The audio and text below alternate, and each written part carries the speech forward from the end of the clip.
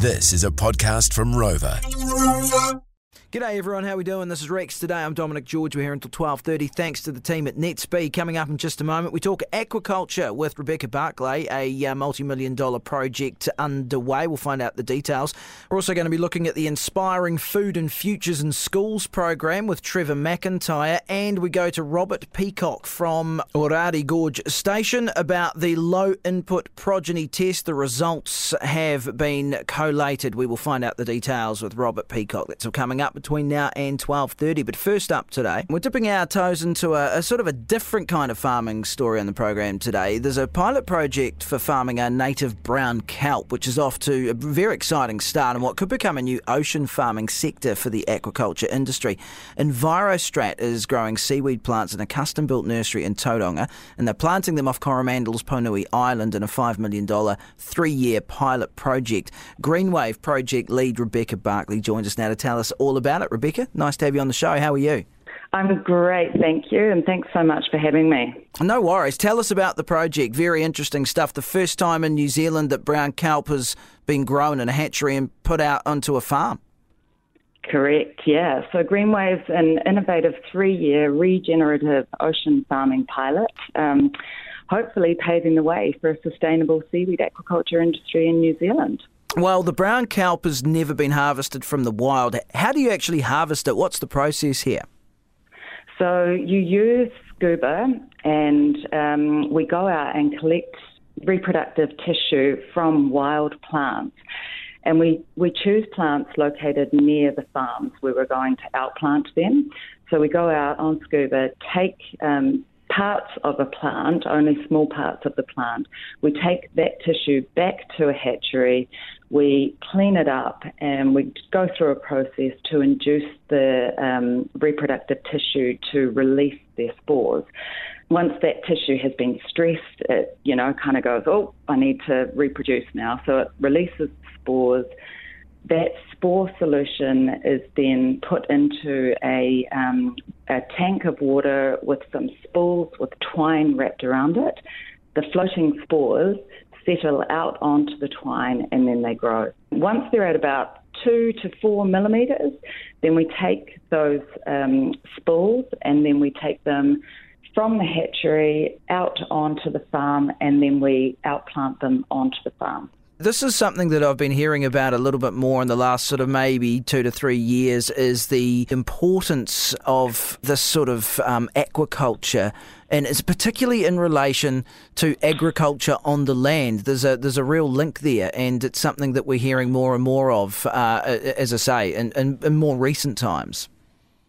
Absolutely, yeah. So we chose Ecklonia radiata most importantly because there is an existing known market demand of the product in New Zealand. So from the outset of this project, we were acutely aware that if we want to catalyse a viable new primary sector, there has to be a market demand. And in our case, the demand was mostly from products used in the agri sector, such as biostimulants. Part of our project is looking at what are the impacts of using that biostimulant on our farming soil. So one of the many work streams within our project will be soil sampling of the Agri-C products. And then we'll be looking at, what biodiversity impacts are there? Does the soil retain more water? Does the plants grow better by using these biostimulants? Yeah, and I think, indications are that they certainly do to a degree anyway. What's so important about this specific type of seaweed that you're talking about? Is there something, special about that?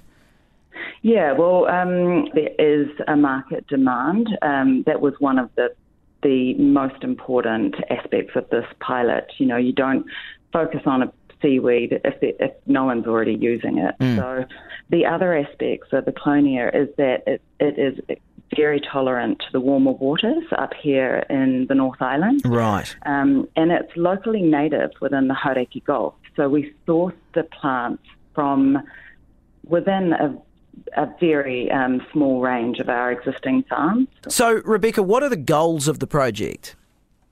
Yeah, there are three main areas of focus with the pilot. Most importantly, we want to optimise production of the supply chain. And that means understanding how best to grow seaweed. What are the environmental and ocean conditions which influence its growth?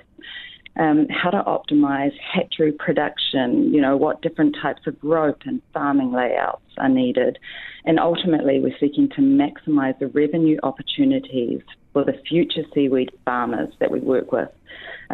We're also developing a business model that will enable sustainable growth in the future. And that means we want to do as much as we can to commercially de-risk farming.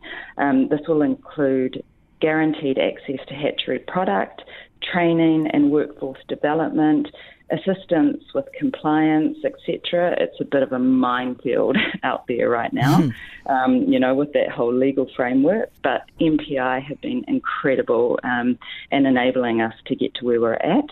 And it'll also include ensuring a good price for the seaweed being farmed by moving up that value chain.